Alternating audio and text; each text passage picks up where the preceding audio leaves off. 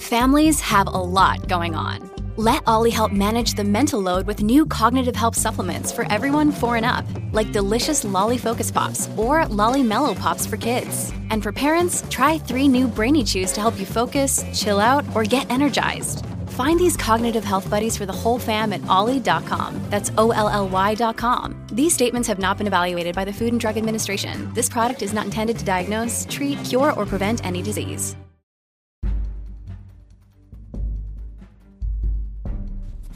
Hey there, welcome to The Tint. I'm your host, Scott Fellman, and it's time for another foray into the world of aquariums from a slightly different perspective. Now, if you know one thing about me personally, it's that I just abhor shortcuts, hacks, or cheats in the aquarium hobby. Now, I know it's sort of an aggressive stance, but the idea of such practices really goes against my larger philosophical orientation of aquarium keeping. Trying to skirt the necessary practices which require time, patience, observation, and discipline in favor of quick and easy is often, not always, a recipe for problems down the line, particularly when you're dealing with live animal ecosystems like aquariums. We've talked a lot about the practice of adding botanical materials slowly to the aquarium and the things that, impact how quickly and how long the water retains its tint. And it's kind of a big deal for us. I get it. Many hobbyists who have perhaps added some catappa leaves, blackwater extract, or rooibos tea to their water will contact me asking why the water doesn't stay tinted for more than a few days.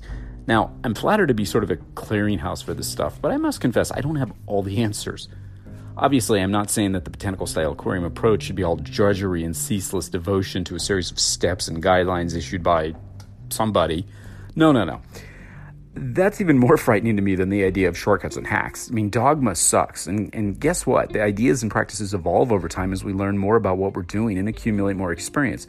A lot of times things that we think are stupid or wrong to begin with end up being the right way and vice versa. And that often makes me revisit ideas which I might have formerly looked at in perhaps a more negative way. Yeah, imagine that. Even crotchety old me revisiting ideas I formerly poo-pooed. Now, one of the questions we receive a lot around here is, can I use the water which I prepare botanicals as a sort of blackwater extract or add it to my aquarium? My answer has been, and you know this is coming, and still is the same. I don't recommend it because in addition to the tannins and humic substances which are, exuded during the prep process, you're also releasing a lot of dirt, dust, and organic pollutants which are bound up in the surface tissues of your botanicals. My feeling is that the addition of a concentrated brew of the very stuff you're trying to eliminate via preparation into your aquarium is counterproductive, to say the least, and downright detrimental to water quality at the worst. Hardly worth the trade-off of losing a small amount of the treasured tannins and humic substances, in my humble opinion. So, yeah, I pour this stuff off. Yet the questions continued, and the idea of utilizing tea, produced during the prep process, persists, and people ask and continue to ask about this stuff and other stuff. And hobbyists have for years played with alternatives to get, that tinted color in their water, like rooibos tea, which in addition to be kind of tasty, has been a sort of favored tint hack of many hobbyists for years. Now, without getting into all the boring details, rooibos tea is derived from a plant called Aspalathus linearis. It's also known as the redbush in South Africa and other parts of the world.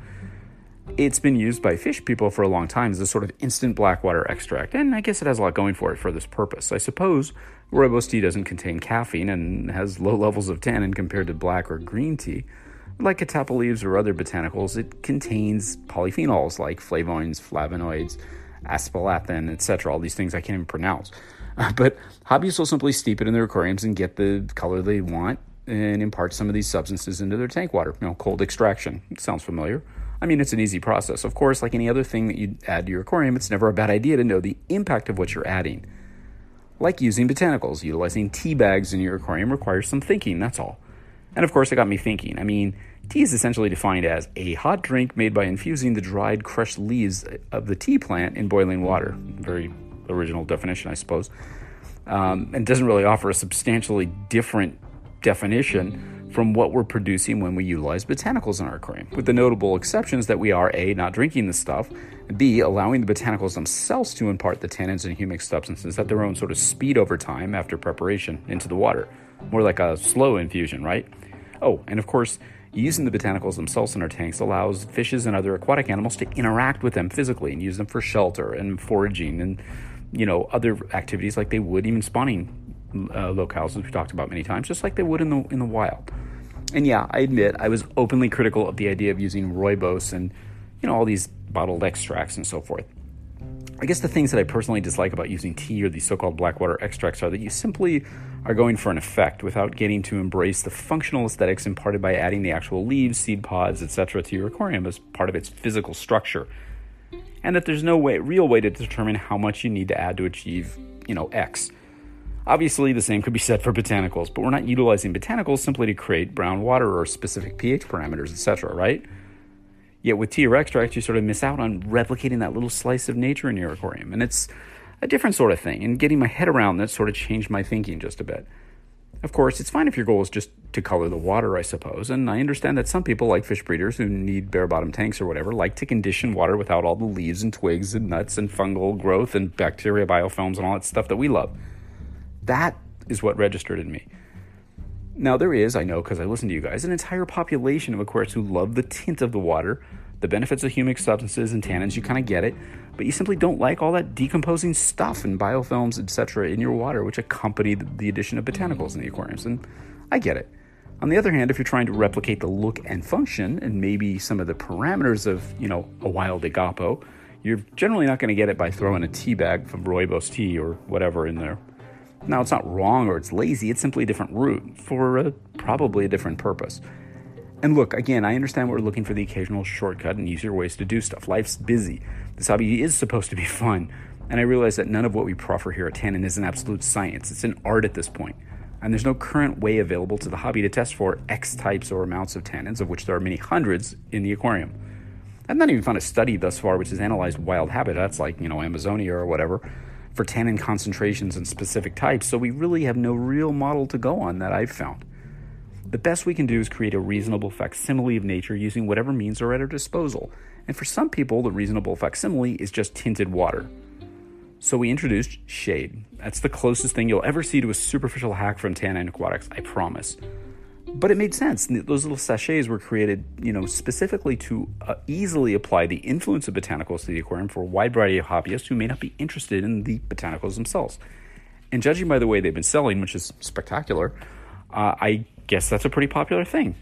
Now, again, by influence, I'm primarily referring to the color. Sure, these sachets can impact pH of the water if you use reverse osmosis or deionized water to operate your aquariums. If not, they're simply going to impart some color and likely tannins and humic substances into the water. Not a bad thing, but don't fool yourself. You need to test the impact of shade on your water chemistry to know for sure. Although shade is a carefully formulated, well-tested alternative to, dumb old tea bags, it's not a miracle product. It just isn't. Shade won't guarantee that you'll get your wild cardinal tetras to spontaneously spawn on command, or it won't cure fungal diseases and, give you instant Amazon conditions. It will help you achieve the color effects you're looking for because it's comprised of the botanicals that we offer. I will confess that I've offered many of the potential health benefits to your aquatic animals using our botanicals as your aquariums in their natural habitat will. And boy, did that sound mangled, but didn't it? Let me restate that for you. Because it's comprised of the botanicals that we offer, it will offer many of the same potential health benefits to your aquatic animals that utilizing our botanicals in your aquarium will, in their natural form. Does that make sense? Yes, I think it does. Of course, even those benefits are still not fully understood, 100% predictable, or really all that well defined. Come on, you don't think I can guarantee that stuff, did you? It's a cool product regardless. At least that's what I think. Way better than what's out there now in terms of, tea bags, in my opinion. Now, it's not super duper cheap like all the products which consist of, crushed catappa leaves or whatever, because more botanical materials, more thought, more R&D went into this product. Some of you won't like it or simply dismiss it as bullshit or whatever, and I get that too. The most important thing to understand is that the capabilities of botanical materials to impact the environment of our aquarium is a really important subject. We have to understand that there are limitations to the impact of botanicals, tea, wood, or whatever on water chemistry. Expectations are important, and we need to consider exactly what it is we're trying to accomplish. Adding liter upon liter of extract to your aquarium will have minimal pH impact if your water is super hard. We know this.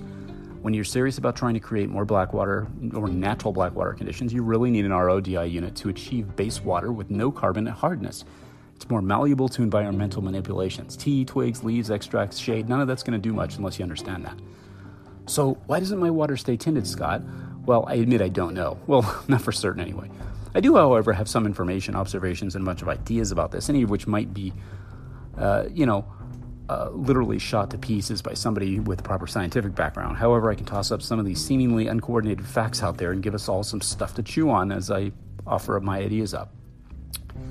Now, perhaps it starts with the way we administer the color-producing tannins. I personally think that utilizing leaves, bark, and seed pods is perhaps the best way to do this. I'm sure you're hardly surprised about that, right? Well, it's not just because I sell this stuff for a living. It's because they're releasing tannins, humic substances, and other compounds into the water full-time during their presence in the aquarium as they break down.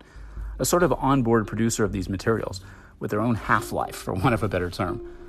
The continuous release of the tint-producing compounds keeps things more or less constant.